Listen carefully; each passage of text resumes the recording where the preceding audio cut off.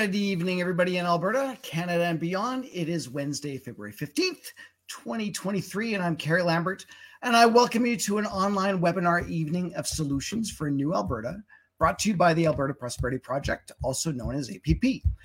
Our purpose is to educate, inspire, and unite all Albertans, businesses, and organizations to protect their prosperity, individual freedoms, rights, and sovereignty by empowering the Alberta government to restructure Alberta's relationship with Canada. Of course, we couldn't do this without your help. If this is your first time watching, welcome, and I hope you find this information engaging and wanting to find out more. And if you're a regular APP webinar viewer, thank you for your support. We couldn't do this without you. APP is membership driven with a goal of 1 million plus members to help steer the political process. APP memberships are $20 for 1 year, $30 for 2 years, and $40 for 3 years. And you can get that at albertaprosperityproject.com.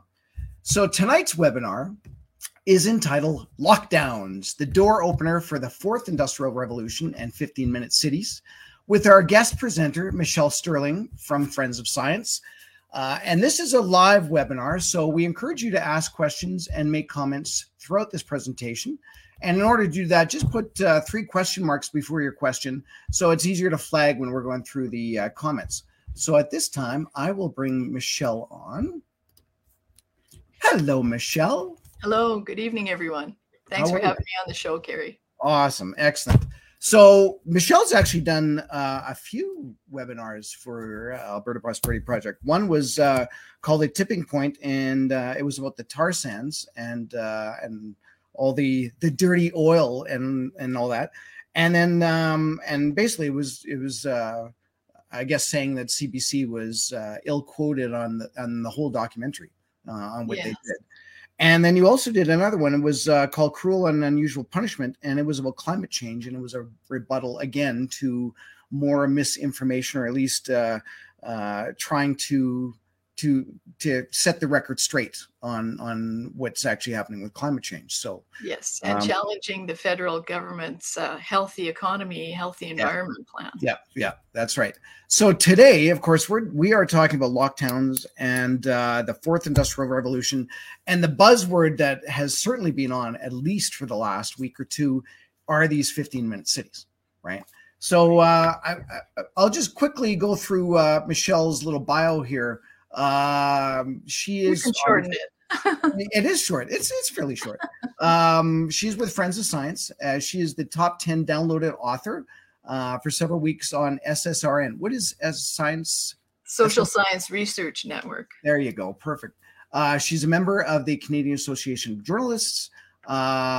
She does freelance op-ed contributor, blogger, throughout things, scriptwriter. You're a public speaker, author. We just said that.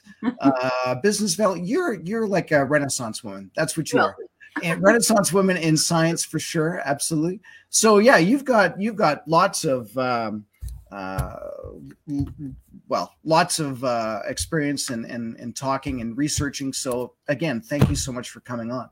So let's. How do you want to start this? Because I mean, it's such a broad subject. Do you want to do a little bit of a talk before? Or do you want to just jump right into your presentation? Because I know you've got some slides that you want to show. Well, I think that we should probably jump in because I do have quite a lot of slides, and I'm pulling together a lot of different angles on this. So it's not just hammering away on either lockdowns or 15-minute cities or the Fourth Industrial Revolution. I'm trying to synthesize different aspects of this and show how the climate theme, ties them together, but drives other forces in the market. Okay, let's do that then. So I'm actually pulling double duty today. So not only am I doing the host thing, but the girl that usually sets this stuff up and does that is off on a vacation. So hi, Shauna. I'm sure she's watching right now. So hopefully everything works out well. And yes, she will definitely have fun. So let's present that. There you are. So yes, there I am. Okay. So away we go. So lockdowns, the door opener for the Fourth Industrial Revolution and 15-minute cities. Now, let's see what I mean by that. Oops. Let's see if we can get the PowerPoint going. One moment. Okay.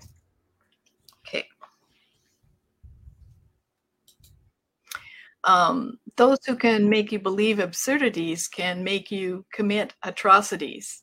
One of the things we should be concerned about is the new abnormal, which is the rise of the biomedical security state. And I'm not the only person concerned about this. The more important person is Aaron Kheriaty, who is a psychiatrist in the US and a medical ethicist. And his book gives us a lot of insights. I'll be referring to a few of them tonight. Okay. So first of all, there's a confluence of very big events that no one's really talking about, and these are complicating some of the other issues related to climate change and economic development, even here in Alberta. So there's a global economic collapse in process. Mm-hmm. The mass boomer retirement and their health costs will be affecting all of us. Mm-hmm. There are collapsing demographics worldwide, especially in China, mm-hmm. in North America, in OECD countries, which will mean a loss of the workforce and certain critical skills, and the loss of community volunteers. I'll get into the pension liabilities and an IMF report later. And this book by Peter Zeihan is quite enlightening. So there are many problems facing us, and we're likely facing CBDCs, digital currencies. Mm-hmm. Yes. Yeah. So climate change is a handy rationale for 15-minute cities. But in fact, the alleged climate emergency is based on outdated science and the misuse of a scenario called RCP 8.5. Urban planners hate cars. They hate parking for cars, roads, and your messy freedoms. And climate activists want a wartime command economy because they like that idea of rationing. And there's also the rise of the biomedical security state, which COVID and lockdowns tested and conditioned us. Mm-hmm. Now, climate change theory failed the test, but lockdowns and mandates successfully conditioned the public for 15-minute living. And also, surveillance and big data was gathered without normal privacy considerations, and the use of biomedical authority created a new abnormal. Mm-hmm. Mm-hmm. So this leads us to the fourth industrial revolution, because big tech has the digital solutions for the problems created by lockdowns just waiting for you. Yeah. And we, the people, were just never really consulted about them. So almost all of these solutions are driven by the unsubstantiated need to reduce GHG emissions. And some of these ideas are helpful, but that some are just part of a sophisticated marketing scheme, which is inherent in climate ideologies, such as flying cars and drones. Mm-hmm. And furthermore, implementing most of them will lead to a biomedical security state. So if we jump back to 1989, we find that Bill McKibben had a vision of the future, which was that Americans would rarely travel. We'd experience the world through the internet. We'd grow our own food, power our communities with solar and wind, and divert our wealth to developing countries. And then we would be setting a moral example for China, and that these countries would accept a grand bargain toward cleaner energy. So that sounds like lockdown to me. Mm-hmm. And we have to ask ourselves, have we already had climate lockdowns? Because a lot of the concern with 15-minute cities is that they would offer a platform for climate lockdowns. But let's look and see. I think we already had climate lockdowns. I'm going to go through a timeline here, so follow the years and the dates. Oh, yeah, okay. 2015, the Paris Accord was created. And Ivo de Boer, who was the executive secretary of the UN Framework Convention on Climate Change, the political climate body, said the only way that a 2015 agreement can achieve a 2-degree goal is to shut down the entire global economy. And the World Economic Forum gained Swiss host state status on December the 11th, 2015, and December the 12th, 2015, the Paris Agreement was signed. Now, that host state status is kind of like granting them a presence like the Red Cross. Mm-hmm. They were recognized sort of as a global, not just a global think tank, but like a global body like the Red Cross. And they also acquired some diplomatic immunities with that. Here we are, 2016. A report was issued called Deadline 2020. And this was for the Global C40 Cities Climate Leadership Group, which is about 100 cities with about 700 million citizens as of today. And these are some of the larger cities in the world, and they were all pulled together mostly by Michael Bloomberg, I think, as a lead figure. And they were told in this report, which was just written by this consulting group, by the way. It's not like people, elected officials, developed this. Mm-hmm.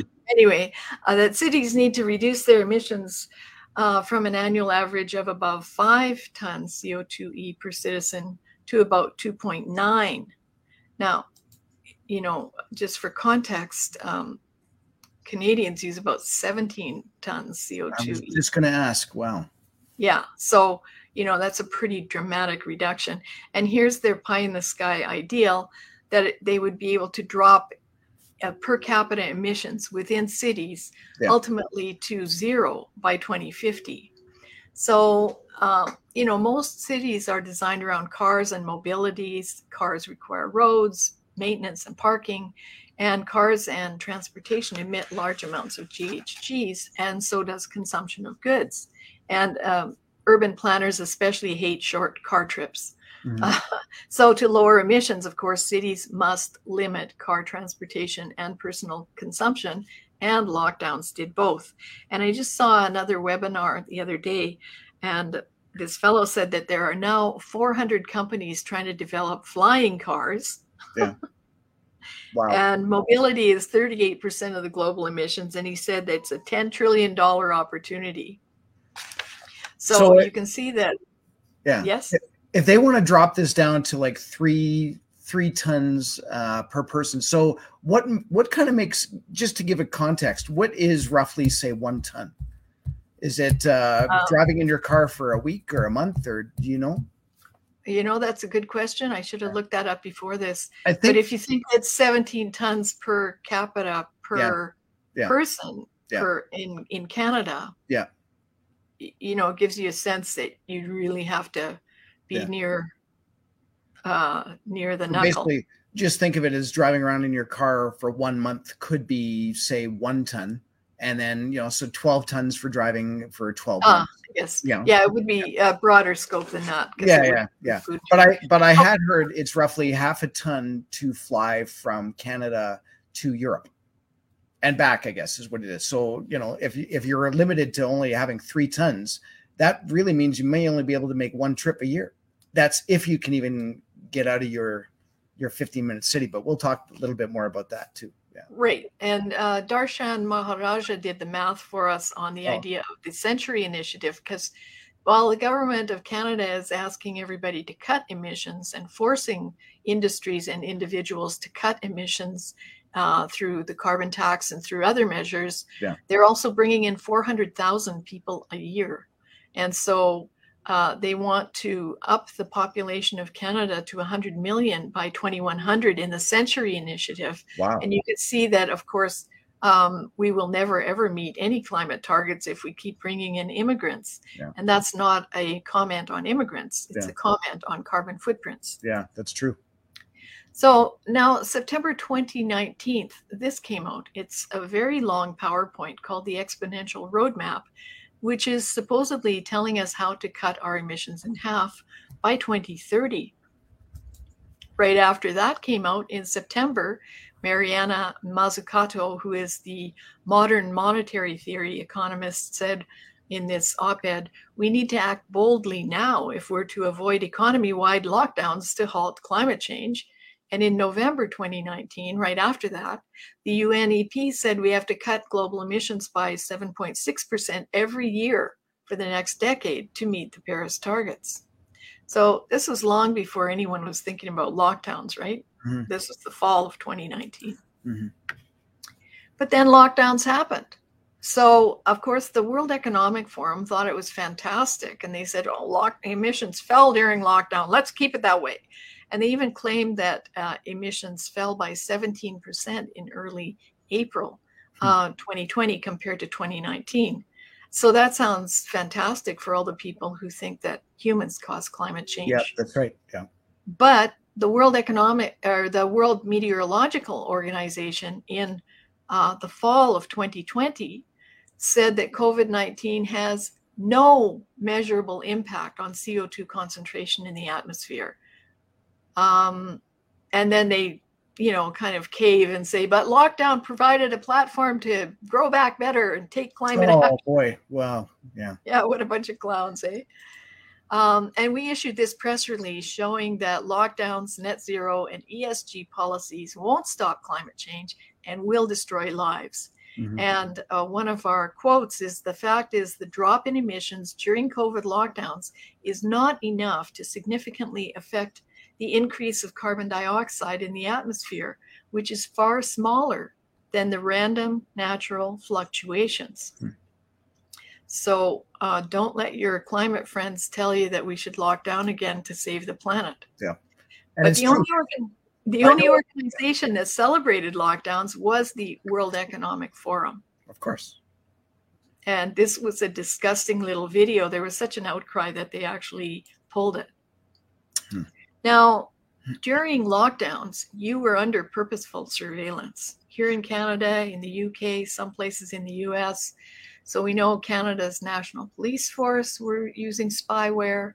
The Public Health Agency tracked 33 million mobile devices. Mm-hmm. So, and there were also all kinds of nudge units and psychological behavioral psychology units working to get people to comply with various aspects of lockdown. And in the UK, they even have this big book of net zero principles for successful behavior change initiatives, because what they're trying to do is make everyone feel that they're personally responsible for climate change. That's right. And if you feel guilty, then you will not drive your car, you won't buy an avocado, you won't have a steak. Which reminds me, I'd love to have a steak after this. And, so you'll take these measures because of this nudge, nudge, nudge psychology, but these won't be your actual personal choices. Mm-hmm. You're being manipulated. Now, I don't know if people remember, but Google had an offshoot company, or actually it was Alphabet, called Sidewalk Labs, and they were going to build a smart city in Toronto. I don't know. Do people remember that? I don't remember that. No. Okay. Well, they had a lot of problems trying to get it together. Like it was about 12 acres of land. Yeah. And the problem was, like, it was a smart city and it would be a 15-minute city and very cool, with all kinds of Internet of Things and blah, blah, blah. But the big sticking point was privacy and data. Oh, yeah, sure.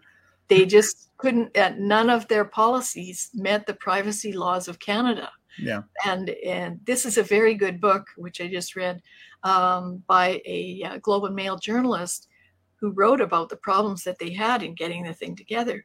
Now, this was canceled in May 2020. The project was abruptly canceled. So they claimed that COVID was the issue. These are some of the privacy issues. And these privacy issues would be real issues in any smart city, 15-minute city as well. Yeah. So surveillance from the state and surveillance capitalism, that's where stores or corporations can use your data for their own ends, whether they be profitable or just to spy on you. Collection without valid consent, excessive collection of personal data, risk of a data breach, data monetization, lack of anonymity for differently abled persons, because when you collect data, even if you anonymize it, you can apparently also reverse engineer it. So it would be quite easy to say, oh, well, actually, the only person who uses a wheelchair ramp is that person, or whatever the case may be. Yeah. Loss of data sovereignty, and that was kind of an international issue between Canada and the States. And so the conclusion was that there's no social license without addressing privacy risks. Now, just before we go a bit further, we should remember that as of March 19th, 2020, COVID was not considered a high consequence infectious disease in the UK, meaning that theoretically there shouldn't have been a need for a lockdown. Mm-hmm. But Professor Lockdown and his scary COVID modeling opened the door to the Biomedical Surveillance Society, Mm-hmm. and emergency health edicts suspended normal civil privacy and charter rights. So all the things that Sidewalk Labs was tripping over all the time were wiped out of the way for big government by the emergency acts, right? Mm-hmm. Yeah. So that surveillance and all that authority went right out the window. All of our rights. Mm-hmm. Now, it's also important to note that in September of 2021, which was about 5 months before the Freedom Convoy, in the French press in Canada and Quebec, plans were floated for Emergency Measures Act for climate change. And they wanted to relate the fight against climate change and apply the fight against COVID and apply those same principles to climate change. So they thought they could have curfews, telework, border closures, and the pandemic has demonstrated that we can take rapid and radical measures. But is there a climate emergency? And people will comply. That's all I was going to say. Yes. Right? Yes. And regarding the 1 or 2 degrees Celsius delusion, this is the nephew of William Nordhaus, who is a Nobel Prize winning economist. He was the one who first proposed the 2 degrees Celsius target, but he just did it arbitrarily 40 years ago. Yeah. Just like 6 feet is just an arbitrary number. That's right. Yeah. So, it's crazy to think that we're setting $1 trillion policy on these arbitrary figures. Yeah. And we claim that we don't want to go above 1.5 degrees Celsius, but actually back in the day when James Hansen made his grand speech in the US in 1988, when this all began, he claimed the temperature was 15 degrees Celsius. Well, look at that. Looks like it's gone down. Mm-hmm. Yeah. Right. So what's going on? Well, let's look and see it. Some other things that we do talk about, blah, blah, blah. Our house is on fire, Greta. Yeah. And things that we don't talk about. We don't talk about net zero 2030. Is that climate or is it demography? Because in 2008, the first boomers reached the age of 62 and the last of them reached retirement age in 2031. Mm-hmm. Net zero 2050. Is it climate or is it a pension and employment crisis? Mm-hmm. So in the US, baby boomers made up about 22% of the US population, but by 2054, they'll account for less than 2% of the population. Mm-hmm. But during that period of time from 2030 to 2050, they will be drawing heavily on the healthcare industry. Yeah. Right? Yeah.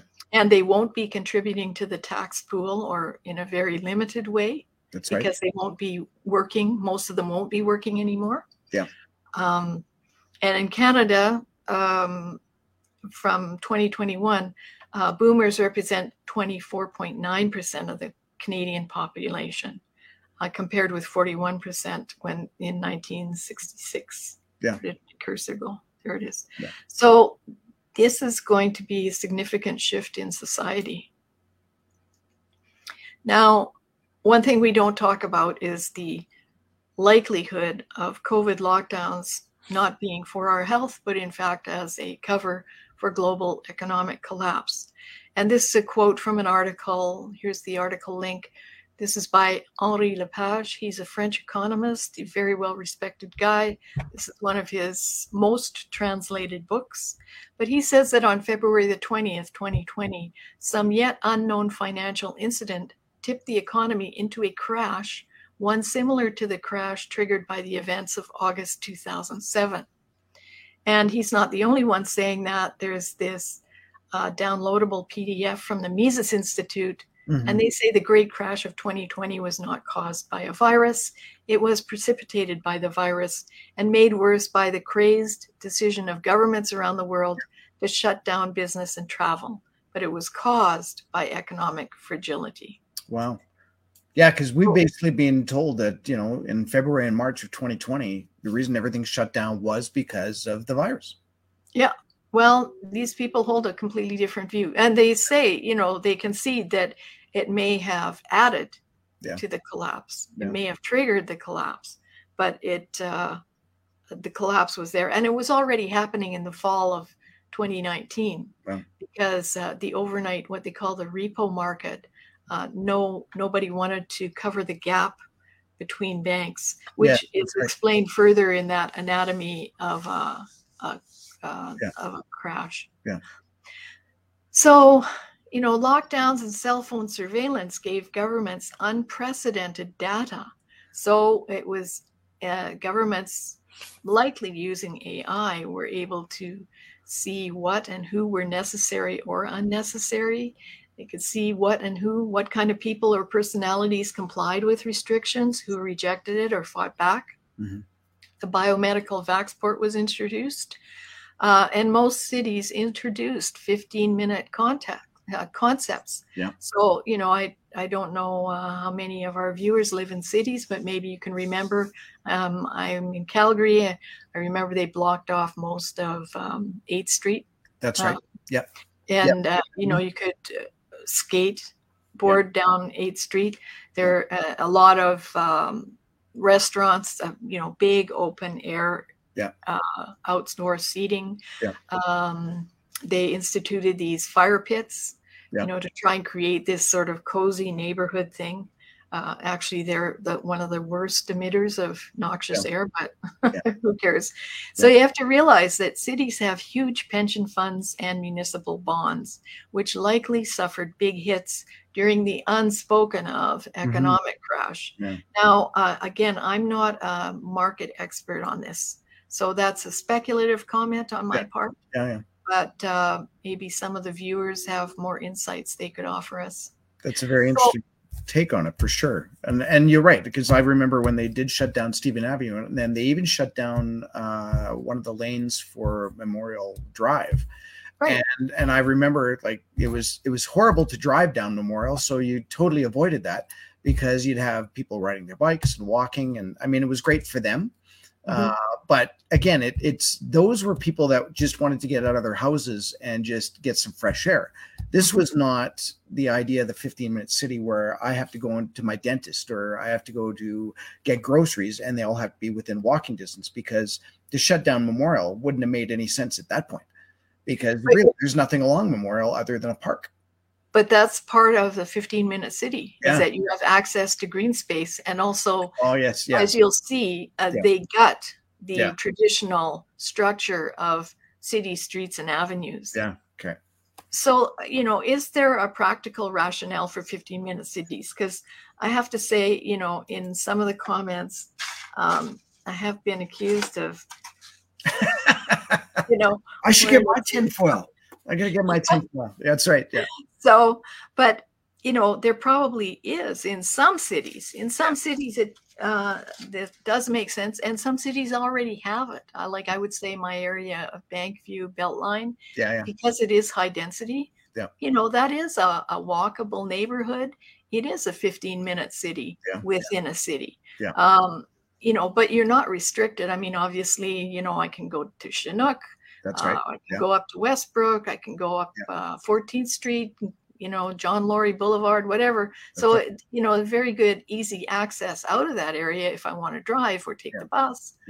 But anyway, let's look here. So 15-minute city was Amarjeet Sohi's election platform for Edmonton, but now it's a conspiracy theory. Which is really funny.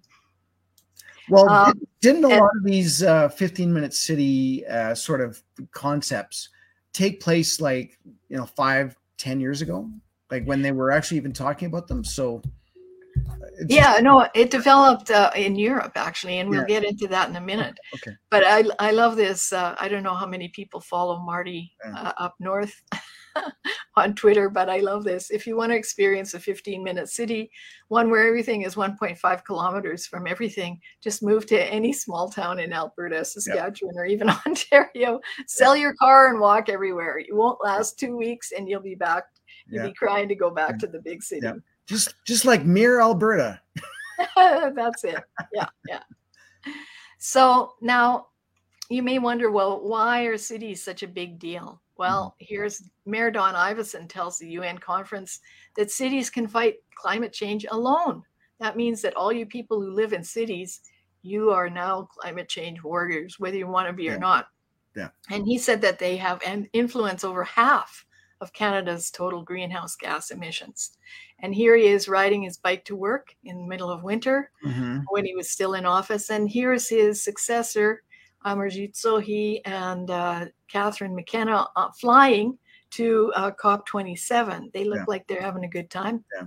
Anyway, so the 15-minute city really goes also hand in hand with the smart city, where these fourth industrial revolution concepts are intertwined, where we have the Internet of Things, a digital surveillance society, robo-cops, robo-dogs, automatic waste disposal, pay per waste disposal, self-driving car shares, and big data for better efficiencies.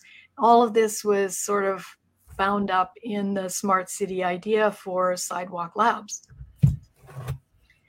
And right now, the pitch for 15-minute cities is that before the recent lockdowns, we led hectic lives, as if everybody got a vacation during lockdowns. You know, it's really unbelievable what they try and sell people. And now they're saying, what if we could create a new normal? Well, a lot of people like the old normal. But here's part of the plan of cities, and you'll see how this relates like to lockdowns where they blocked off streets. So the current model is this grid of crisscrossing streets. And what they basically do is they want to gut a lot of that road activity and those roads, turn them into walking spaces, green spaces, pedestrian malls, maybe some kind of a craft fair, that kind of thing. And make it all, you know, walkable or active transport, as they like to call it. And the core principles is that every neighborhood would have easy access to goods and services, groceries, fresh food, and healthcare. Well, you know, that's a surprise because we don't have enough healthcare already. Right now. Yeah. So how are you going to do that in every neighborhood? And they have rather utopian ideas about different housing types, affordability, all kinds of households, and enable people to live closer to where they work. Well, you know, some people live in the north end of Calgary and work in the south end. That's just how it worked out. So what are they planning, that the work should move there? Are they planning that you should have mandatory telework? You know, or are you planning that you have to move closer to your work and live in a pod?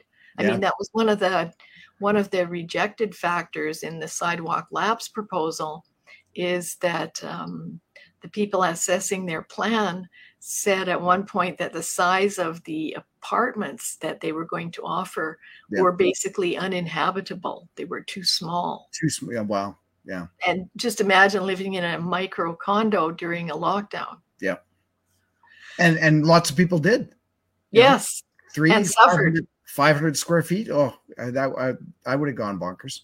Exactly. Yeah. So, you know, and here lockdowns proved out this 4IR remote work concept, you know, so more people can work close to home. And also they kind of assume here that everybody will get along, like it's Woodstock or something. You know, like lots of people, if you have a gentrified neighborhood, which these walkable neighborhoods basically are, they do not like low-income people living there. And I have personal experience with that. I've seen thousands of FOIP reports, FOIP emails showing that this is what happens. So you can't put that one past me. Sorry. And also every neighborhood should be able to breathe clean, fresh air. Well, let's see about that. Yeah. So population density is a key factor for a workable 15-minute city. And here we're going to compare Barcelona, because this concept basically originated in Europe. Barcelona is a city that's 2,000 years old. It has more than 5 million people in the metropolitan area and 16,000 people per square kilometer. So look at Barcelona overlaid on Calgary. Oh, yeah. Yeah. Which has 1,500 people per square kilometer. And just to give you a sense of the number of people here, not the density, but the number, Wetaskiwin has 12,000 population, Camrose 18,000, Brooks 14,000. Yeah. So without appropriate density, you can't have businesses operating there because they won't have the traffic. Yeah.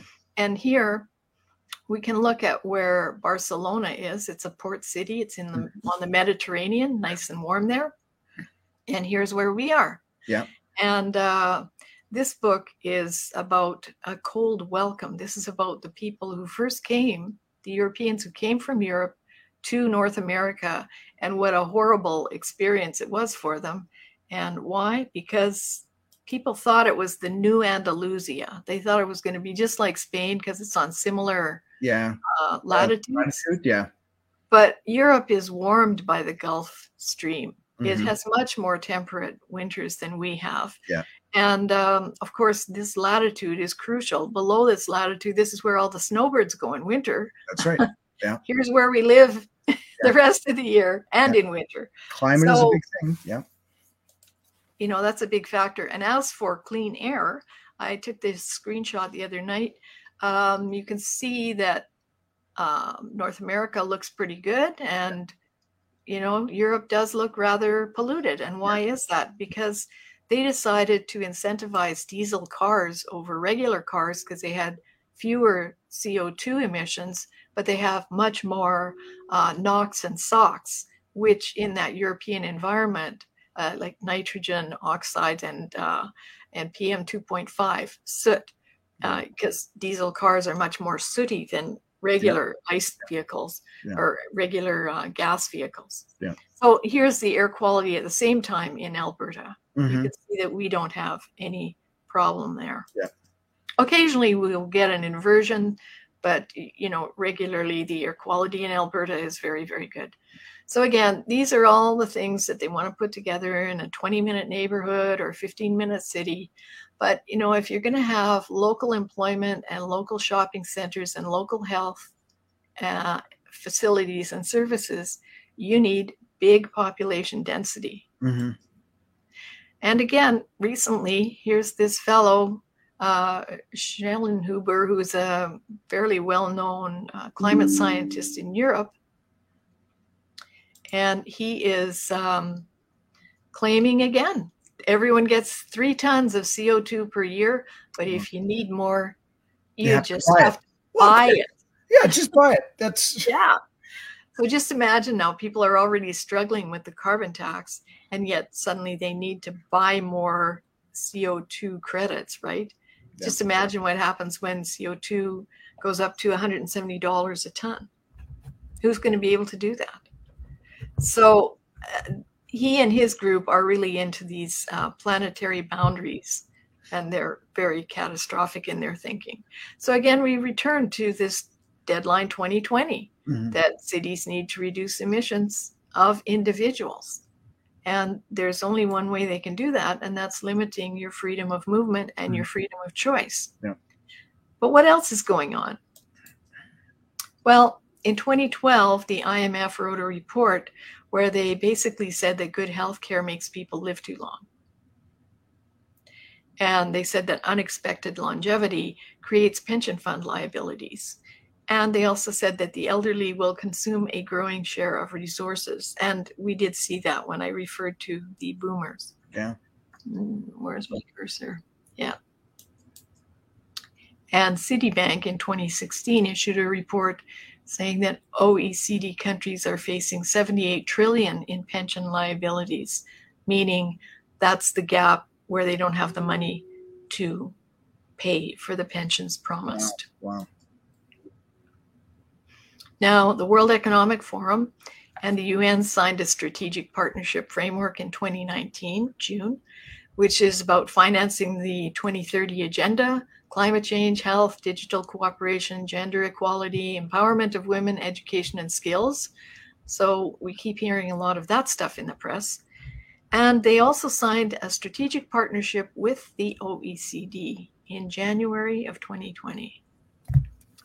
And so that included artificial intelligence, machine learning, blockchain and distributed ledger technology, the Internet of Things, robotics, and smart cities. Yeah. So the World Economic Forum, for those who may not be aware, is started as a think tank led by Klaus Schwab. It's basically in Switzerland. They also have a partner office in China, and they bring together all the movers and shakers of the world. And basically today they rather consider themselves masters of the world, that somehow they've been divinely sent to change the world in their image, and the rest of us plebes can just shut up, they said. So no one talks about the debt, right, that we have in this country. So pre-COVID, there was a $250,000 bill per citizen, courtesy of Canada's governments. And here the Fraser Institute is talking about the shortfall of more than almost 800 billion for CPP, almost 500 billion for OAS, and almost 900 billion for Medicare. That was before COVID. Yeah. But the post-COVID debt, and we have this on our blog. Robert Lyman did a summary of this report, which is the fiscal reference tables straight from the government. So you can see that expenditures rose by 93% in 2 years, which was the largest increase in history. And the budgetary deficit rose from 5.6 billion to 312.4 billion, which is an increase of 5,479%. And the total interest-bearing debt of the federal government rose from 1.02 trillion to 1.44 trillion. A 1% increase in interest rates would add 14.4 billion to the annual federal debt servicing charges. So, we have huge debt to deal with. Yeah, I like this this analogy with the trillion, and it's very true. If anybody hasn't seen this exact little diagram, obviously you're going to explain it, but essentially you start off with $1 million in $10,000 bag or a bag, and $1 million looks like a lot of money, but I mean, you could probably go through it fairly quickly if you're not careful. And so you can see exactly how big the pile is based on the size of $1 trillion. Like, that is warehouses of money. Right. And this is $1 million in $100 bills in packets of 10,000. Yeah. And so then that's just extrapolated here, and you see how puny the person becomes faced by this incredible debt. Yeah. So we have kind of a couple of those, one and a half of those at least. Yeah. And if people are into numbers, just to give you an idea, like a trillion, this goes through what 1,000 seconds is 17 minutes, etc. Yeah. 1 million seconds, 11 days. Yeah. 1 billion is 31.5 years, and 1 trillion is 31,709 years. Yeah. One of the things I usually say is the difference between 1 billion and 1 million is about 1 billion. Yeah. Very true. Because there's 999 billion. Yeah. Anyways. So what about healthcare costs?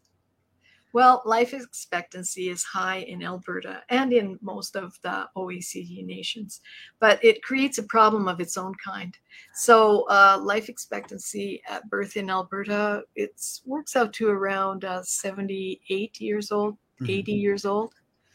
And although this is from 2005 from AHS, this kind of bump hasn't changed that much. So you can see as people age, as they get into their 60s, they start to have these chronic conditions that need more care, much more care. Yeah. And healthcare is the province's largest expense. So I can't remember. Okay, this is from 2019. So we were spending in Alberta $20.6 billion a year for healthcare. Yeah. So 20 of these. Yeah. Which is a huge, and that's 43% of the province's total operating costs. Now, of course, we've had this offer of $46.1 billion for 10 provinces and territories, new money over the next decade. Mm-hmm. So, of course, if you put that in context with our current needs, it's a drop in the bucket. Mm-hmm. And if you read this book by Susan Martinuk, it's very enlightening. It shows that universal health care was never viable from the beginning. So basically, everyone's health care has been rationed for probably the past 30 years. Mm-hmm. But the 15-minute city promises health care just a walk away. And for this, you need lots of data because you're going to have these little pods, perhaps. This is one solution. Where the patient goes in and sits down by themselves. The doctor will teleport in mm-hmm. and will guide them to use various examining tools.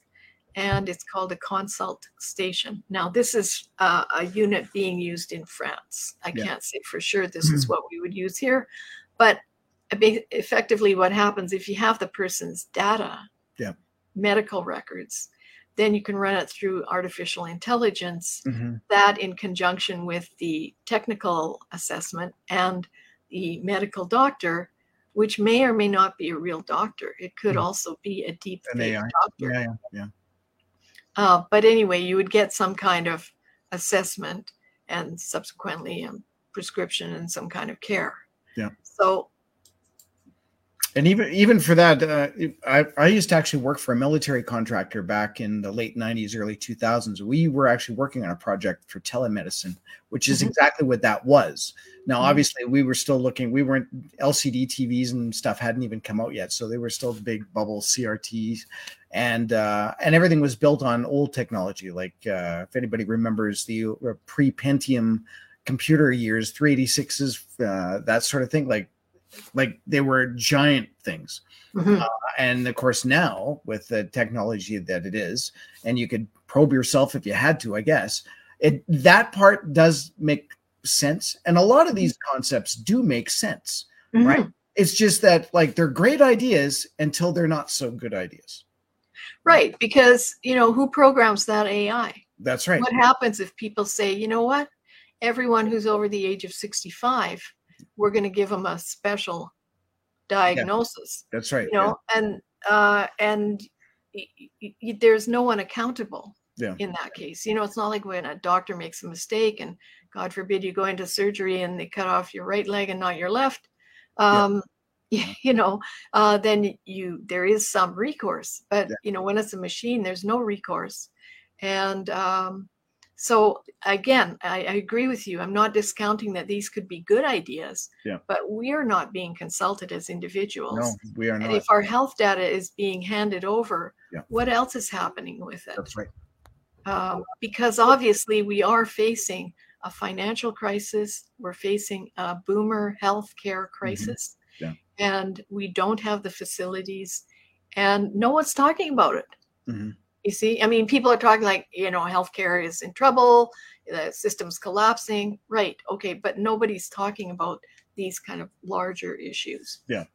And I think that's, what these webinars with APP are doing is it's not just one thing that's going wrong. It's like, it's this mesh of stuff. Mm-hmm. And especially the way you're presenting this one for sure. I mean, it's not just one problem. You will see how they all kind of fit together in the end. Right. Yeah. And so, the legacy of lockdowns is that lockdowns killed many people. Yes, they did. This is the Deloitte report. Yeah. So I'm not making up any of this. Yeah. And many more people, because of the delayed treatment, will either die prematurely or they will choose MAID over their pain. Yeah.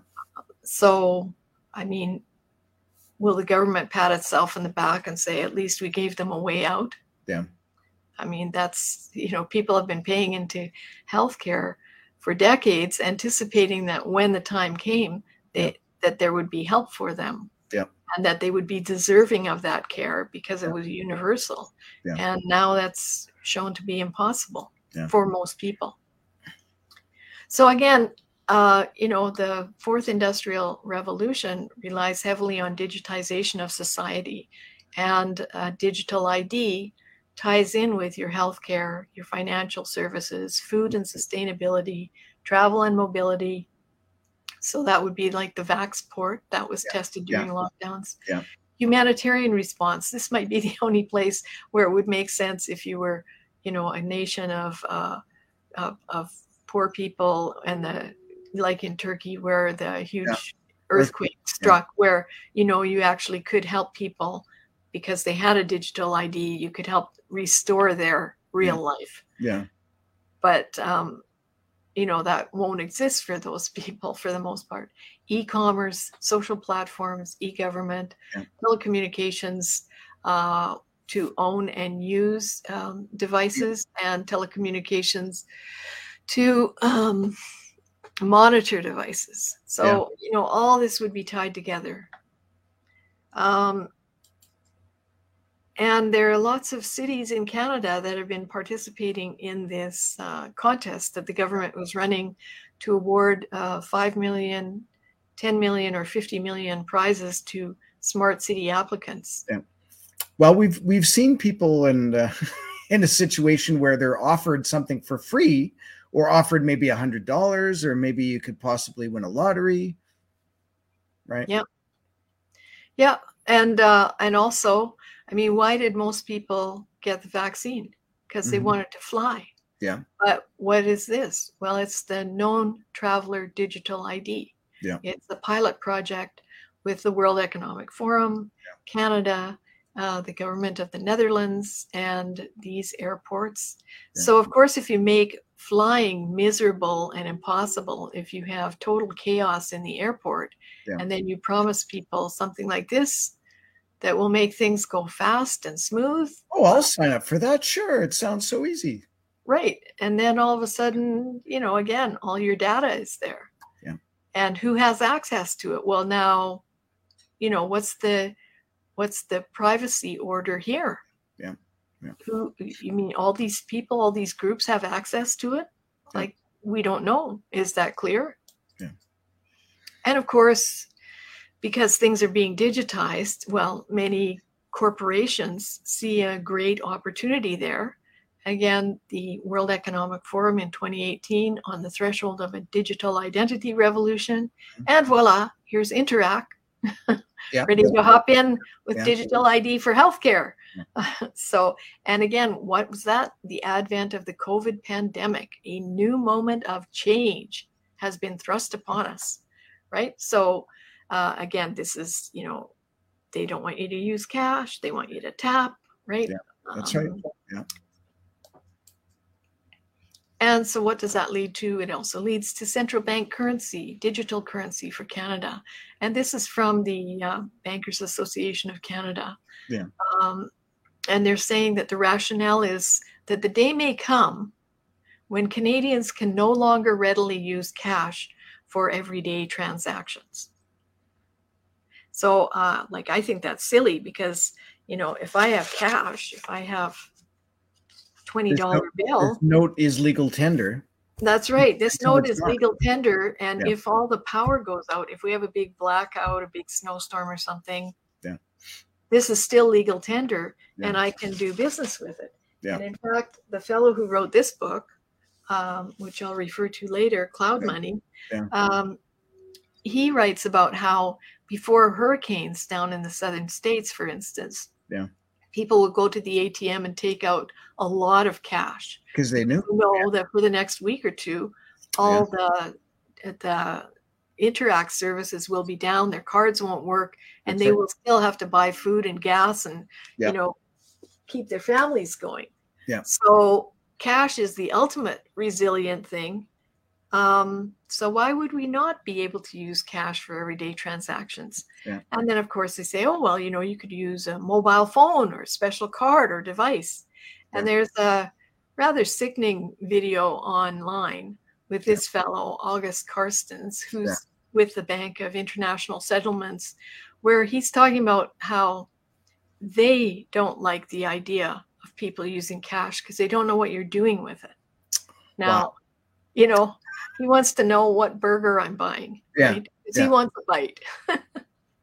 I want a receipt for that donut I bought. Yeah. That's it. I mean, obviously, there are some concerns about, say, international terrorism and all that, but there are many different orders of security in place already. I mean, we've got FinTrack and all these other groups who do nothing but track these transactions. Yeah. So my $10 isn't such a big deal when I buy a burger. Mm-hmm. So, of course, the problem is that many young people will love this idea of the digital currency and everything's on your card and your digital ID. Yeah. So they will see the convenience. It's total convenience. Yeah. Yeah. But, having watched what happened to the Freedom Convoy, and those of you who may have been directly affected by it, frozen funds. Yeah. Access to your money can be turned off, every transaction documented, social credit scores, vulnerability to state and foreign actors. Banks have control over every penny you own. I mean, theoretically, they do now. It's in your account. But, it's all a paper trail, and you deal there with a person. Mm-hmm. And if the central bank is some other place, and suddenly your account is shut off, let's say even a case of mistaken identity, what do you do? Oh, yeah, that's right. Yeah. No recourse. So you have zero privacy. You might have a cyber attack. You have no anonymity. And all your movements and actions are traceable. And, people sometimes say, well, I don't do anything wrong, so I'm not worried about it. Mm-hmm. Well, if you have a government that suddenly doesn't like some worldview that you have, then you are doing wrong, no matter what you think you're doing in their eyes, and that makes you vulnerable. Yeah. So anyway, this is a great book, Cloud Money. It has a different cover from the one I showed here, but he says, don't do it. Don't go for the digital currency. Yeah. Forget it. And this is just from the internet, but I thought it was quite succinct. Very true. Yeah. Cashless society means zero cash. Yeah. So you can't have like a car, birthday card sale, or, giving kids money for their tooth fairy piggy bank, tipping people. You can't just sell things for cash off Kijiji or whatever. Yeah. So, everything will be tracked and traced. Yeah. And likewise, I don't know if you have, maybe this is the part, the $50, how $50 goes. Yeah, I've read that too, but go ahead and explain. Yeah, I thought I also, just another little thing from the internet, but I thought it made quite a bit of sense. If you have a $50 banknote, you go to a restaurant, you pay for dinner, that $50 remains $50, no matter whose hands. Goes to the dry cleaner, goes to, the movie theater, comes back. Right. But if it's a card, and it's digital, then there's always a bank fee or a transaction fee. Yeah. And so actually your $50 is becoming less and less and less. That's right. As it goes through the system. Yeah. So again, coming back to the 15-minute cities, for inclusive and sustainable cities, my carbon. Yes, your personal carbon ration. And you see, because of all the hysteria generated by Greta's unfounded statements that the World Economic Forum proliferated around the world through their trustees and partners, young adults tend to be more concerned than older counterparts that climate change will harm them, right? So young people are quite keen to count their own carbon footprint. And in fact, the Royal Bank now has a thing called Join Goodside. And it's a carbon footprint counter. And MasterCard has a thing called Do Economy. And they even have Do Black, which won't let you buy anything once you're over your carbon footprint ration. Wow. Yeah. So these things, are very attractive to young people because it's kind of like a video game, right? Yeah. But the problem is there's now a convergence of the climate, carbon, and biomedical state tyranny. Yeah. And here are 3 interconnected examples. First of all, they are now thinking about personal carbon rations again because of the Vaxport. Yeah. The Vaxport created the platform to actually have personal carbon rations. And in terms of healthcare, there's a call for net zero healthcare. And they think that they can cut healthcare emissions in half by 2030. Healthcare emissions are about 5%. I don't know about you, but I don't think a heart surgery will help anyone. That's right. So what does that mean? It means that now in the UK, for instance, they're looking at geriatric medicine in the era of climate change. Now, when has climate ever not changed? This is not an era of climate change. This is just a regular era. Yeah. But it helps people to think about doing bad things when it says we estimate the carbon footprint of frailty, that being elderly people, to be 1.7 megatons CO2e, or 7% of the total NHS carbon footprint. So basically they're saying you old people are using up too much energy. And you know what happens then? Those who can make you believe absurdities can make you commit atrocities. That's true. And so during lockdown in the UK, care homes used powerful sedatives to speed up COVID deaths. And the number of prescriptions for midazolam doubled. And they have a delivering net zero national health care plan. And actually many of our doctors and nurses are also on this same diatribe. You can see that Dr. Vipond and Dr. Courtney Howard and Dr. Lem, they're all really into it. And it's a slippery slope, people. So reject the new abnormal. This is the advice of Aaron Kheriaty. He says that the corona pandemic conferred enormous power on certain government officials, and they have no intention of giving it up. So it's a really good book to read. I encourage people to read it. Or if you don't like books, he's got a number of shorter articles online, many of them published with the Brownstone Institute. And ironically, of course, now that they're going to robotics and AI and flying cars and drones, the energy they deny you while claiming to save the planet is what they need to track your every move and purchase and your personal carbon footprint, and to use AI to predict your behavior, run your smart city, power your robot dogs, delivery drones, and your robot or deepfake doctors. That's right. So that's the grand irony. So we're really just shifting our energy use to that. Yeah. Really? Yeah, and to all those big tech corporations, and they all love it. Like I've watched a few webinars with people from IBM, you know, pushing electric vehicles or pushing wind and solar, and they're really into it. And you think, what's IBM doing there? Well, supercomputers, right?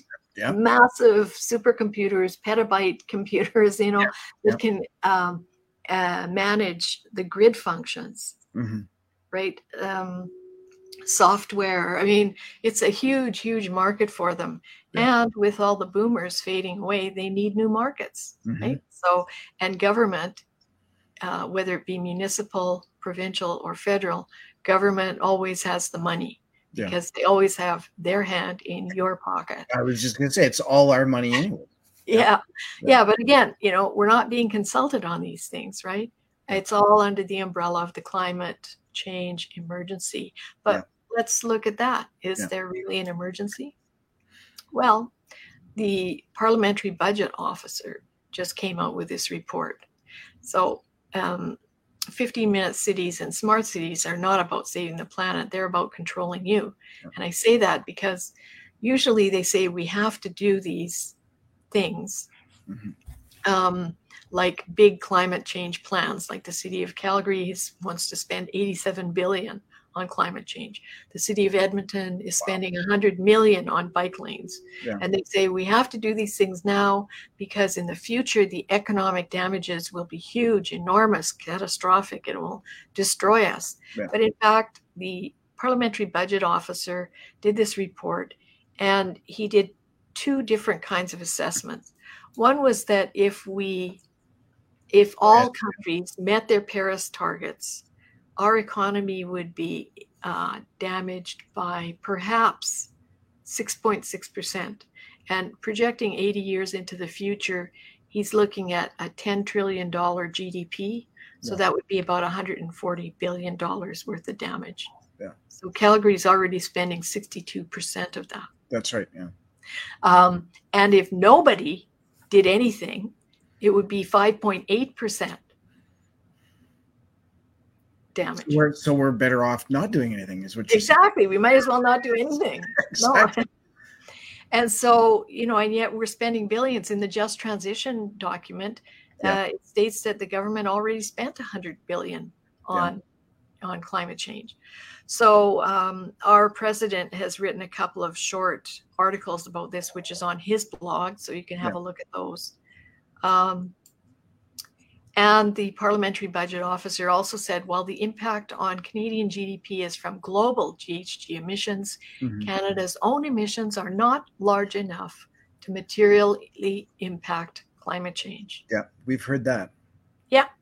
So if Canada's emissions do not materially impact climate change, Calgary's and Edmonton's emissions certainly do not. Yeah. And we should also be aware that we never voted for the green crony capitalists of the Club of Rome to run our lives or set our energy policies. So they have this planetary emergency plan, and their plan is simply just to throw money at things and build more wind and solar. And you should be aware that wind and solar, they're not really great at producing energy. What they are good at doing is creating subsidies for the investors and also creating renewable energy credits, which are tradable credits. So, you see that how they are part of the whole carbon trading plan and the ultimate plan that you as an individual will also have to buy and trade carbon credits, probably just to survive. Yeah. But the alleged climate emergency arose from the misuse of the implausible scenario RCP 8.5. So this is about where we are with our CO2 emissions. This is from 2017, but it's on a par. We're pretty close here. And what's happened is that many researchers and scientists have used this implausible RCP 8.5 scenario, claiming it's the business as usual scenario, when it would imply that we would produce, I think, produce and use 4 times the oil that the world presently uses, and something like 7 times the coal that the world presently uses, and that there would be 3 billion more people. Wow. Now, the other kind of scary thing is that all these other lower scenarios have 3 billion fewer people. I was going to say that. Yeah. Population down. Yeah. So what bad conclusion could somebody draw from that? But it's no longer being used in the most recent IPCC report as Roger Pielke Jr. reports, or it's not seen as a likely future. So it's basically been scrapped, and most mainstream climate scientists reject it as implausible. Yeah. So that means that we're actually on a target. If we use this as a guideline, we're doing okay. There's no climate emergency. But how did it get proliferated? Well, it's because these guys met with a bunch of ENGOs. These are 2 green billionaires. They met with a bunch of ENGOs. They wrote a report called Risky Business, which proliferated through the financial communities. And so the financial and banking communities are stuck on this, which is not reality, but they think it's business as usual. And it was these guys who promoted it along with their ENGOs. So that's how it proliferated. And Roger Pielke Jr. he's quite funny on Twitter. He runs sort of a weekly thing like, oh, here's another 10 papers that are using RCP 8.5 as their baseline and calling it business as usual. Yeah. So anyhow, is climate emergency a financial lever? Well, is your city playing the carbon markets? City forest credits. How about that? Buying and selling forest credits in your city. So, when you're dealing in carbon credits, you're really, this is the best quote ever from Harper's. The carbon market is based on the lack of delivery of an invisible substance to no one. Yeah. That's what people are paying money for. Mm-hmm. And behind the scenes, of course, maybe you don't know, and I must admit, I'm not a bond market expert, but there's huge money in climate bonds. And these are some of the participants in it. So, like all the big banks are in there, insurance companies, they're all investing in these climate bonds. And I assume that many municipal pension funds are in there too. Would be. Yeah. Yeah. So there's an organization called the UNPRI, Principles for Responsible Investment, which sounds like a good thing, but they are actually climate addled. They're addicted to climate change. They're pushing ESG on all investors. Yeah. This is an organization of about somewhere between 800 to 1,000 institutional investors. Mm-hmm. And that would be pension funds and insurance company funds. And they sit on about $100 trillion in assets under management. And these are the guys who are skewing markets worldwide. Yeah. And why? Well, their fiduciary guru is Al Gore. And he's not our friend. And here are the 6 principles that they're pushing, which is they incorporate ESG into every decision. They seek appropriate disclosure. They work together to become effective in implementing ESG. They're active owners. They incorporate ESG into our ownership policies. They promote acceptance and implementation of them. And they each report. And then actually with Principle 6, they have another thing which is called comply or explain. Yeah. So even though it's a voluntary organization, once you sign on, there's social pressure within the group. Yeah. And I don't know, but I'm guessing they may have access to maybe better interest rates through some of their investments or through banking. That seems what they say. I was going to ask, do you want to just do a quick little synopsis of what ESG is and how the reporting is done? Sure. Yeah. That's environment, social, and governance. Yeah. So, on the surface, it sounds like a good idea. Like, yes, we should have responsible investment, but it's really become, part of like cancel culture and the wokeism. Yeah. And in fact, Steve Sukup wrote a great book about it called The Dictatorship of Woke Capital. And it's all about political correctness capturing business. And of course, Al Gore is at the forefront of ESG. Yeah. But see, what ESG has kind of done is that it's flipped the traditional idea of investing upside down. Mm-hmm. Usually you used to invest because it was a good idea. Maybe, if you invested in a coal plant, you probably didn't make a lot of money right away. Mm-hmm. But over 40, 50 years, you would have solid incremental gain, right? Yeah, that's right. And it would be a winner. Yeah. Now, if you put up a wind farm, you can put it up in probably 2 years. Yeah. You have flow through shares. They usually split the companies into 2 or 3 parts. Mm-hmm. So the monies are all protected. Some of the investors have what they call ring-fenced investments offshore. Mm-hmm. They typically don't pay taxes. They don't end up paying taxes. Yeah. So there's actually nothing coming into the GDP. Yeah. So lots of these things are being built. There is some economic activity around it. Yeah. But they're deemed to be a better investment because they're labeled with this ESG, because they're supposedly clean tech. Yeah. as supposedly socially acceptable. Yeah. And then they throw some diversity on the board and call it good governance. Yeah. And away we go. Yeah.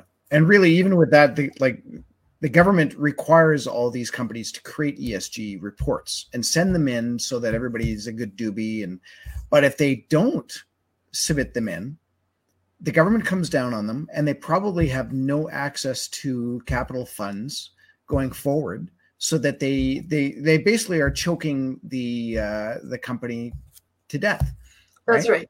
And so that's the big thing that's happening. And I wish there was a way, and maybe there would be through an independent Alberta, that we could basically say, you know what, we're just gonna get rid of these ESG reports, because really they're not doing anything other than making this giant Ponzi scheme where money is only going to be available to people who are good and doing their proper reporting.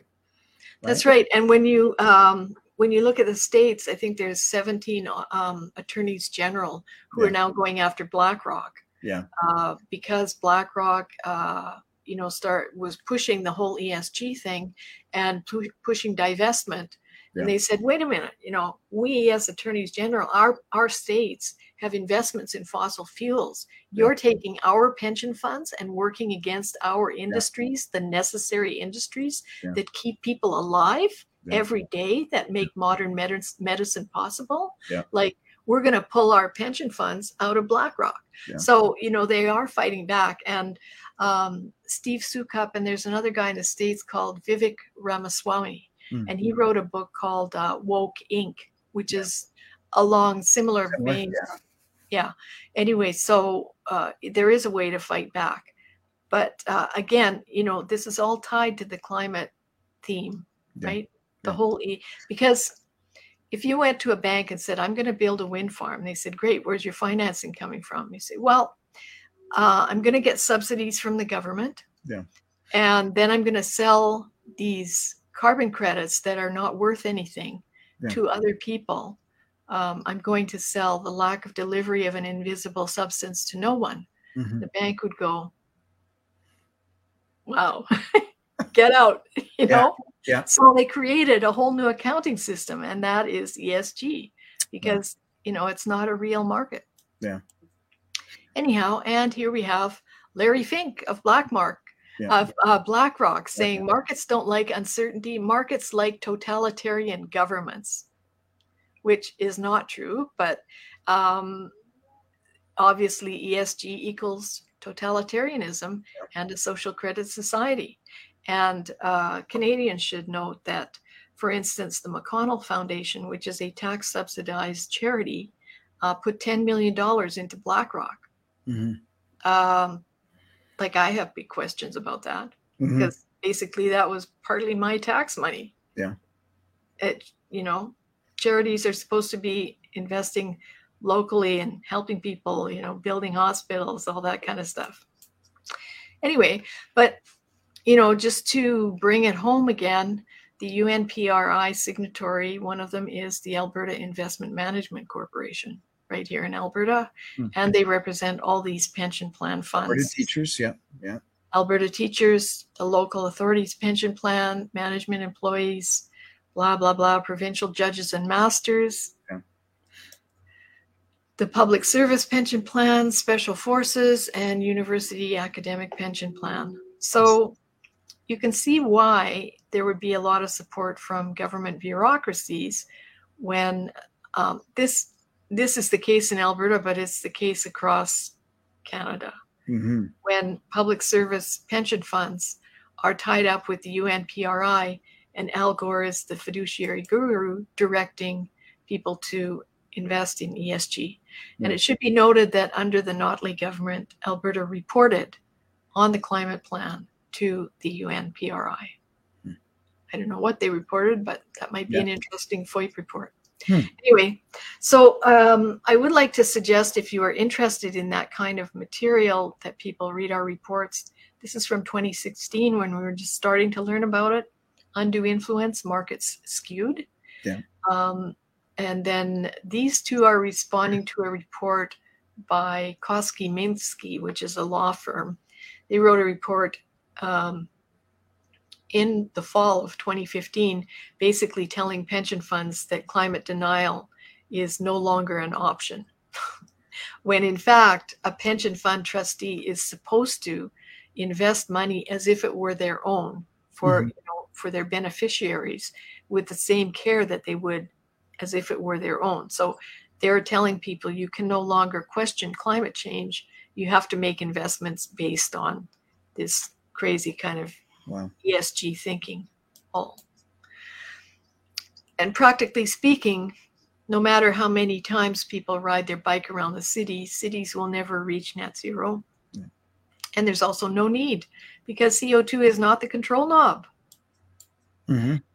Here are some other things that are recommended reading. One is Peter Drucker's book, where this is called The Unseen Revolution, how pension fund socialism came to America. He wrote it back in the 70s, and he foresaw that over time, pension funds would buy most of the shares in corporate America. And that's what happened. And that's why we see the UNPRI has so much power, because all of their pension funds are now activist investors. In fact, in one of our reports that I just showed you, let me just see. Oops, sorry. In one of these reports, we talk about how in 2014 they had the Montreal Pledge, where these investors pledged to be activists and to get laggard corporations and governments in Canada on board with the whole climate change hysteria thing. So that's a huge force. I mean, they NEI Investments, for instance, went to all the banks. They went to Bell Media. They went to Rogers Media. They also, NEI Investments also sent a letter, submission number 107, to Rachel Notley when she was elected, saying we represent $4.6 trillion in investments under management. And here's what we think you should do. This should be your climate plan. Yeah. Boom, boom, boom. So, and they had about 120 signatories. And interestingly enough, some of them were also people who had funded the tar sands campaign. So this is another book that no one talks about. I think it's fantastic. Adam Harms is with one of the universities down east, either Guelph or Western, I can't quite remember. Anyway, he talks about how mutual funds threaten the political and economic wealth of nations. They have that much power. So we as voters are really being left out in the cold. And Joel Kotkin, he's an American. He's written about the coming of neo-feudalism. He uses California as his main example, but he talks about many of the things that I've talked about today and how this encroachment on the middle class is it's gutting the middle class and turning us all into serfs, carbon serfs. Yeah. And of course, the book I mentioned at the beginning, The End of the World is Just the Beginning, by Peter Zahan. Very, very interesting on the demographics of the world and the split, because his thesis is also that the U.S. used to be sort of the world's policeman on the high seas. And basically the U.S. after World War II said to all the countries of the world, hey, let's do business. Let's not make war. We'll make trade instead. And we as the U.S. will be your on the sea policeman. So people will be able to ship things without too many troubles. But that recently, in his view, that is collapsing, and that won't be the case anymore. So big changes are coming. You know, the World Economic Forum keeps saying that, and that's true. And I've shown you some of them tonight. Yeah. But we're not really talking about them in the press. Yeah. And from our perspective, the real risk of climate change is cooling. Warming isn't such a big deal. Where do people go for vacation? They all go south anyways. Yeah. They go someplace warm, right? Yeah. So the real risk of climate change is cooling. Yeah. And you're right, because with more CO2, you have more plants and which again gets things warmer, more oxygen in the air, and we're better off actually that. And you're right, but if it goes the other way, then it's a bit of more of a concern. Right, and so we're facing a confluence of problems. There are a number of astrophysicists. This one happens to be a Russian astrophysicist, but he wrote this back in 2016, I think it was. So, please don't call me a spy. Anyway, but he foresaw the new little ice age had begun. Yeah. And this graph gives you a sense of that. So we are going to have a reduction of fossil fuel output because there's an energy gap right now and an energy crisis. Yeah. We're having a collapse of globalization, so there'll be fewer things that we can access, and now facing the risk of a new little ice age and cooling. And cooling's not good for food production. Mm-hmm. So the combination of cooling and fertilizer shortages, some of which are imposed and some of them are due to market conditions, will create food shortages. Wow. And there's also nothing rational or just about the proposed transition. You can see this is from the IEA. This shows the total energy consumption by source in Canada. And there's a very thin little yellow line above biomass and waste, and that's wind and solar. Mm-hmm. Yeah. There's so not a lot of energy production here. Yeah, and that's not going to flip over in the space of 10 or 30 years. It's just not. And you can also see that global fossil fuel consumption has grown in the era of climate diplomacy. Mm-hmm. And we could never go down to net zero in a short period of time. This does the math on what kind of replacement facilities we'd need to be built on a daily basis. Yeah. And of course, there's also nothing possible about the net zero transition. And mostly the materials either don't exist, the mines don't exist. They take about 16 years to get a mine up and running. Mm-hmm. And so this fellow named Simon Michaud did a very detailed assessment. This is about 1,000 pages long. Robert Lyman fortunately put it into about 10 pages. But wow.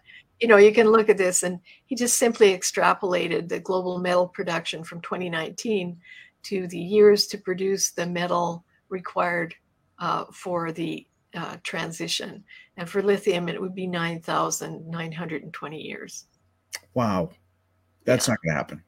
Yeah, exactly. So, and he said himself, I've been in dozens of meetings where people have made all kinds of, boardroom presentations about the net zero and how swell it's going to be. And he said, and no one's ever asked the question, like, is there a material supply chain for this? Yeah.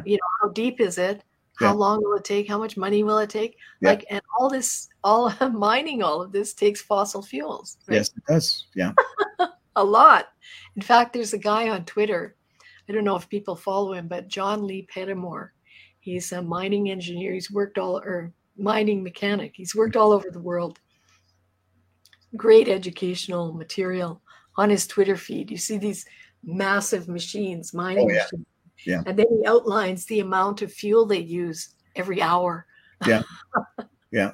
Well, we've seen lots of memes out there that basically say that. I mean, it's like, look at the pipeline, and you don't see a pipeline. It's just a green field. And then look at how they're actually mining for lithium for the batteries. And it's just this giant, whatever it is, a giant hole. Really, it's just disgusting to look at. And, and depending on where it is, it's child labor because you don't have to pay as much. And it's just socially, it's wrong. Yeah. And yet those are the companies that get the ESG scores. Yes, you're right. That's the whole thing. The whole ESG was supposed to prevent that. Yeah. But now it's like, nah. Well, because they bought something to offset a lot of those credits, right? Right. So right. You buy carbon credits and then you're clean. Yeah. Yeah. You're a net zero, which is the whole philosophy. There you go. Yeah. So ultimately, climate change is cyclical. Now, Greta's book just came out, and her book on the cover features probably this much here. Oops. Sorry about that. This much. Oh, this Don't much cry. of the past, right? Yeah. So, if you block that off and you just look at that, you go, wow, went from cooling to warming. How horrible is That's that? right. Yeah. But if you look at the last 2,000 years, this was done by Dr. Roy Spencer, then you see we had a very significant cooling period. Mm-hmm. And then we had a really warm period, warmer than what it is now and quite long. Yeah. And then cool, and then warm, and then cool, warm, cool, warm. So, you see that there's a cyclical pattern here, and it's not you. It's not CO2. Yeah. So again, just going back to the 15-minute city, it's a concept that was developed by Europeans. It may have some benefit for high-density cities in temperate areas. 15-minute cities claim to provide convenience and inclusion, but they take away your freedom of movement by car, and they will actually decimate downtown office infrastructure. Mm-hmm. It's important to remember that COVID crashed our personal neural maps, our small and medium-sized businesses, and our office work culture. So, it really, like neural maps are how your brain sets your daily functions, so if you got up in the middle of the night, you probably could navigate around your house in the dark if the power was out, right? Yeah. Because there's a neural map in your mind. Yeah. And every day, let's say you go to the office every day, you have an idea in your mind. Okay, I'm going to get up at this time. I'm going to do these things. I'm going to go there. I'm going to go there. And at the office, I will see these people. So you have this map, and COVID, really crashed all that. Yeah. It really disoriented people. It's almost like being lost in the woods. And so the risk of this 15-minute city, it sounds very comforting, right? Yeah. And, but I believe that there was an intention to do this, to facilitate the fourth industrial revolution, where big tech will run your smart city or neighborhood, your digital currency instead of cash. Mm-hmm. There will be no cars, or it will only be on-demand transit or drone delivery, just like in the World Economic Forum video, you'll own nothing. Yeah. And personal carbon ration will be imposed, and a social credit society. Yeah. So, this was a very enlightening book for me to read as well. And the advice from this fellow is be here now. Something's not right. Recognize it. Yeah. Yeah. I think most of the viewers, for sure. I mean, the reason you guys are online is because something isn't right and you're looking for answers. And and if you follow APP, of course, then you're hoping that there is an answer. And it's not just, well, I mean, you could say it's just one answer, but there's a lot of problems. And can they be overcome by one big answer? Well, yes. If we end up becoming more independent and basically saying to big government and bureaucracy that we don't want to be involved in this, we, get us out of this path to basically just you'll be happy and know nothing, right? Like, we don't want to be in that situation. That's right. Yeah. And so on the climate note, just end off, just remember the sun is the main driver of climate change, not you. Not CO2. Yeah. CO2 is not a control knob that can fine-tune climate, and politicians can't stop climate change. Yeah. So thank you for watching and letting me present all this. Keep that if you slide up want there. To join us or donate, Yeah. here's the information. Yeah. And I thank you very much. Yeah, friendsofscience.org. And obviously, I mean, you do an awful lot of research just really on your own time. Right. And to be able to present to this and in such a well thought out presentation, I mean, you should be rewarded. So if people do appreciate what you've done, please, there are email transfers. You can go to contact@friendsofscience.org, and please let Michelle know that you appreciate the work that she's done. And, thank you. Yeah. No, that was great. I mean, there is a lot of questions. There's a lot of things. I wrote down a whole page full of notes in small writing. Okay. But you know what? I think we'll go back because we're an hour and 40 minutes in, kind of thing. Let's go back and look at some of the questions that people did ask. I think that's fair, because if you've been on here for that amount of time and you did ask questions right at the beginning, I think we should at least acknowledge that. And let's see, some of these questions may have already been answered. Doesn't flying cars already have emissions? Well, you know what? There's a lot of stuff that when they're going to come up with these ideas that will have emissions. And we talked with Alex Epstein on this topic of fossil future, and it does take more energy.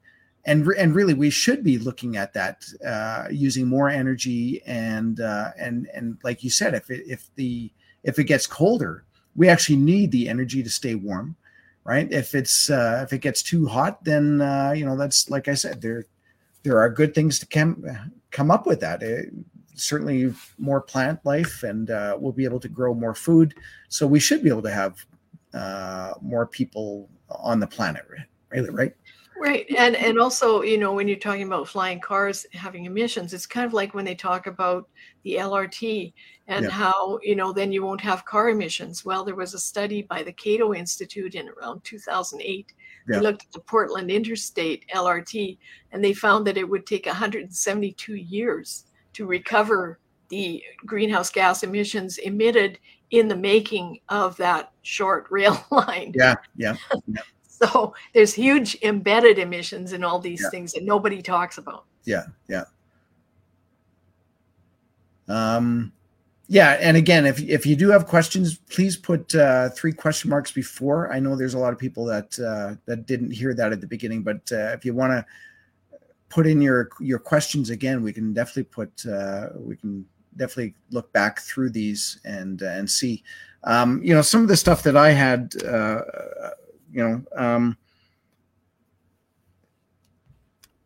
The whole idea of the social credit system. If nobody has actually watched Black Mirror, which is one of those series on Netflix that I used to watch too when I actually had time to watch Netflix.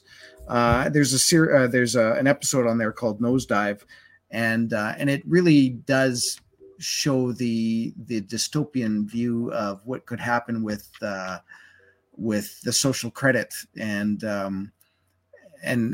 one of the scenes, the girl wants to go and get a plane ticket, and she can't get it, so she gets upset, and essentially her credits get knocked down so much that there's no way that she can fly again.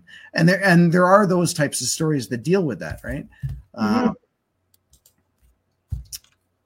Yeah, you'll find that also in that book, Sideways, where the guy gives an example that in the smart city, a friend comes to visit, but they have to have a special permit, and then they can't buy food because they don't have the right permit to buy food. And then the other guy gets locked out of his apartment because the power goes down.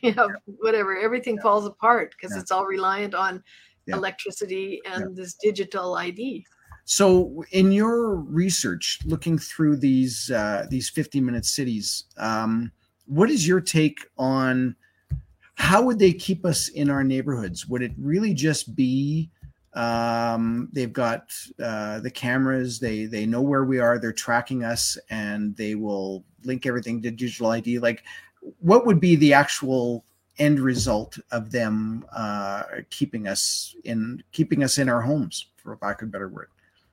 Well, again, it depends on the neighborhood and how it's designed and built. But, if it were a modern neighborhood with all the Internet of Things, I mean, they literally could lock down the houses if they were smart locks on the houses. But, that's true too. You're right. Yeah.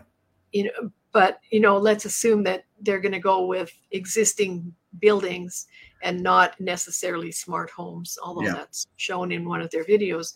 But let's say you have robo-dogs. You have robot dogs surveilling, running the neighborhood, or robo-cops, right? And, this changes things considerably. I mean, when I think of defund the police and that whole big campaign, I'm thinking, wow, so you bring in robo-cops. They don't have any moral judgment. No, that's right. And it's not like with a regular police officer where you might be able to say, look, I'm sorry, my mom's in the hospital. I was speeding. I didn't mean to, but, I really got to, and he might have some compassion and might even take you to the hospital. You know what I mean? Yeah. Where it's a RoboCop, you were over the limit, or you're trying to get out of this gate and the gate is locked and there's a curfew tonight, you'd be tasered or whatever, or a robot dog. I mean, you don't need big infrastructure to actually tie people down. And these are things that we don't think about. And on the surface, it might sound good. And, actually they have a robo dog already working in New York City, I think. Mm-hmm. And recently they were planning on using RoboCops in San Francisco who could use deadly force on people on the street. Yeah. Yeah. Well, that changes things considerably. Yeah. But these things don't need they don't need a pension plan, right? They can work 24/7. I was just gonna say they don't need sleep. That's for sure. Yeah. Right. And then you have to ask yourself, well, are these pension funds of the city invested in these solutions as well? Yeah. Are they double, triple, quadruple dipping?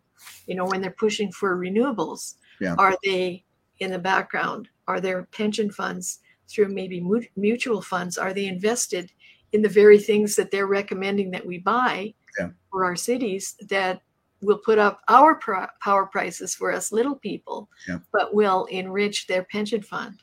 Mm-hmm. But we won't know about that, right? Yeah. It'll be like skimming. Yeah. There's actually a few questions that have asked about, are we at risk of losing any investments? Do you have any advice on that? And again, we are not financial experts at all, right? So we would speculate a lot of stuff. And I know the thing about government, the way the government works is, people rely on government to give them all the answers. And unfortunately, they're just regular people that are like, if you're the leader of a government, maybe you're a minister, all you're really doing is you're relying on experts to give you the knowledge, and then basically take a path and decide where to go. And I think that's something that people should realize, that they're influenced by lobbyists, they're influenced by these subject matter experts that are coming in, and they're telling them that this is the direction that they should go. So even before COVID, people were looking at solutions to, maybe greening a city, maybe making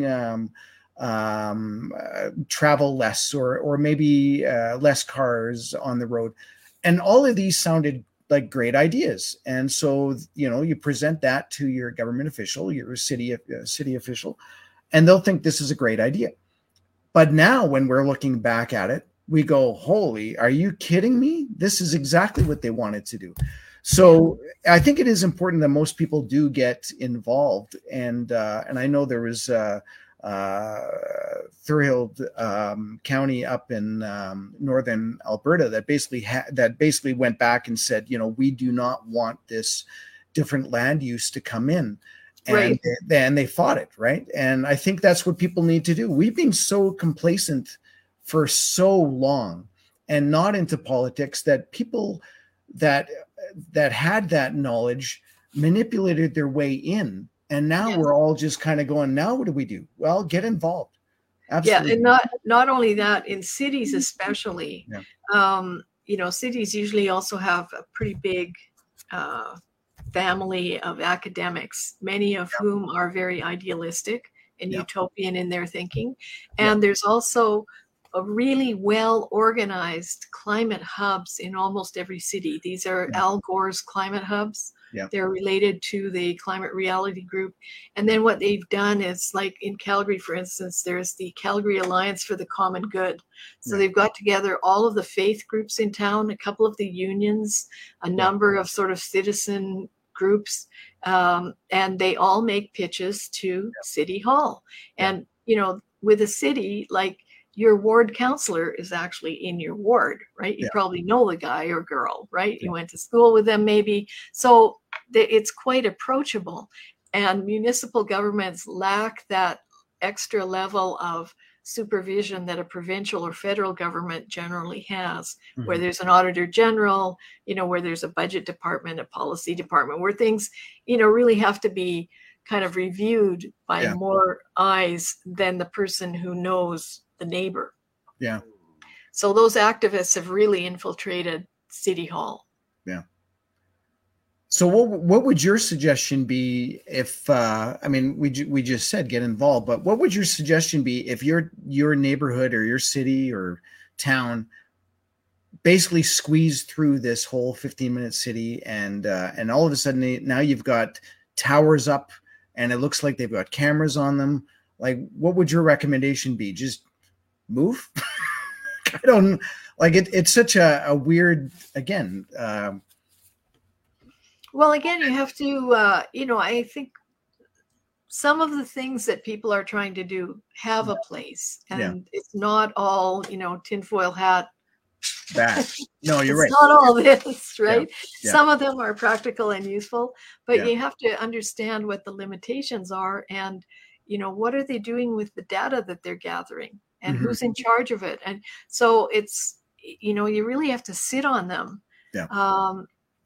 And find out what's really going on. And unfortunately, most people don't have that time. People who are working don't have the time to go and hang out at City Hall or City Council meetings and, blah, blah, blah. So, I mean, that's really the problem, that these activist groups have that time. They have the organization. They often have talking points that they've been given by their kind of higher body. And they're real zealots. Most of us are not zealots. I would say most people on the small c conservative side or the libertarian side of life, we don't want to impose our view on other people. We think there should be open civil debate and a rational discussion and a cost benefit analysis and, and then we decide. But the zealots don't think that way. They don't want to hear what you have to say.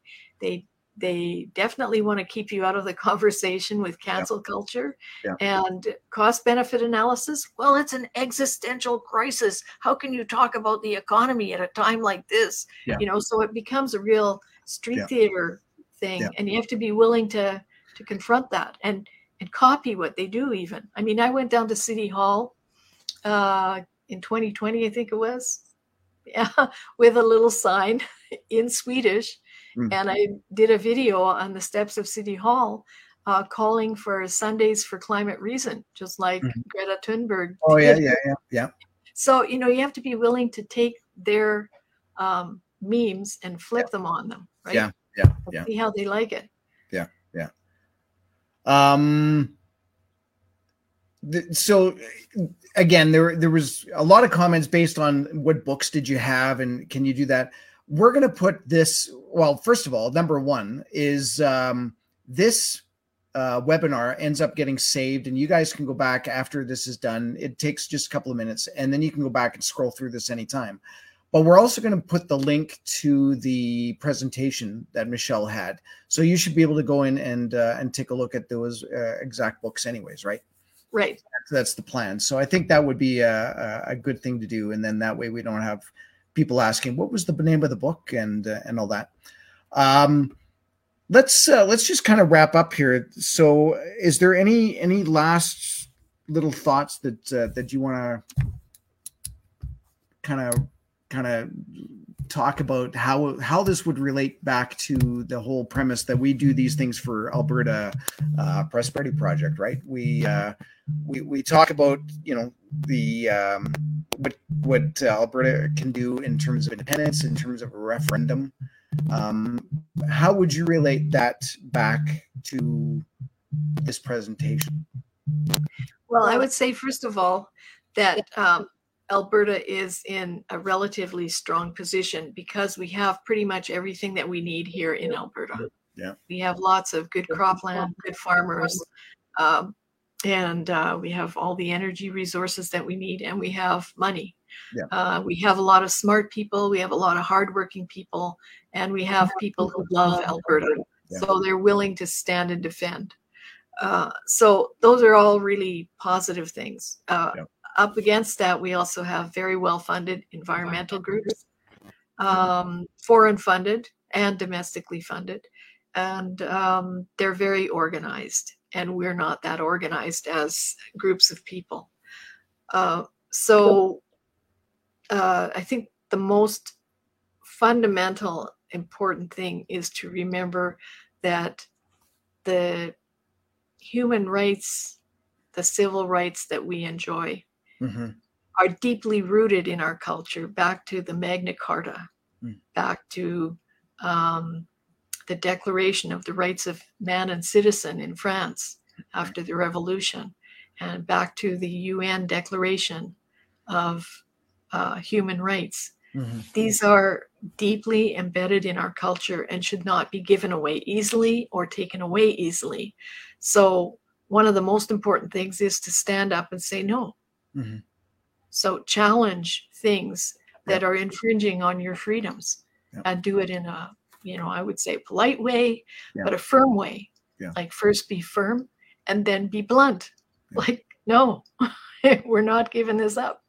And I think arm yourself with some of this information, because it's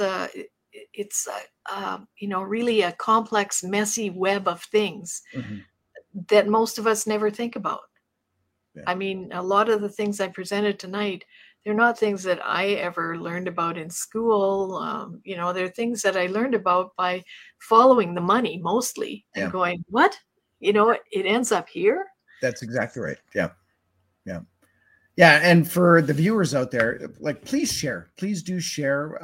And again, we do these webinars every Wednesday. We also do chapter meetings. We do provincial meetings. You can find out more information on that through albertaprosperityproject.com. And I wanted to let you know that next week's webinar is something that Michelle is probably going to be quite interested in as well. And it's actually on Bill C-11 and just transition and so much more. And it's with Chris Sims, the Canadian Taxpayers Federation. And for those of you that don't know, that C-11 is what used to be the Broadcasting Act. Now it's called I guess it is. It's the Online Streaming Act. Broadcasting Act, I think, is part of that. And that has, which would change Canada's broadcasting policy, and it gives new powers to Canada's broadcasting regulator, along with a lot of other stuff. So in other words, if the CRTC or whoever is the regulator at the time, or whatever they call it with all their acronyms, if they didn't like what we were presenting tonight, that would be it. They'd shut us down. They could fine us. They could haul us off to jail. They could do lots of things. So C-11 is a big thing. And of course, the just transition, which is what Danielle Smith was talking with Trudeau and a bunch of others. It's basically legislation to help workers in the oil and gas sector move into green energy jobs. So, someone that's gone through school to be a pipe fitter, or they're working up north on the energy. And so now they're going to learn how to do something else that's more green, or maybe they'll just end up being moved into a Walmart greeter. I'm not even sure what the actual plan is, but anyways, we're talking about that next Wednesday. So please view us again next Wednesday. And so right now, Michelle, thank you so much again for such a great presentation. And it's definitely stuff that people should be passing on and have these conversations with other people in your neighborhood, your family, your friends, people in your neighborhood, because we're so used to not used to, but I mean, the last few years, we just have stayed away from those uncomfortable topics. We have stayed away from politics and religion, and we have to get back to that. And we've said that numerous times, that people, they just don't like the uncomfortable topics, but we're in uncomfortable times. So now this is really what we should be doing right now. So. Yeah. And just remember, you don't want to eat crickets. Right? True. I have mine here. Do you? Little. Yeah. So you don't want to eat crickets, but rough times are ahead, but don't be afraid. Yeah. Stand and fight. That's right. Absolutely. Good. And with that, I will say thank you very much for joining us for this full 2 hours. And we hope to see you guys again next Wednesday. Thank you very much. Thank you. And thanks to all the viewers. Thanks very much for watching. Thank you. Now I got to figure out how to end it. Okay. All right. Good night, everybody. Good night.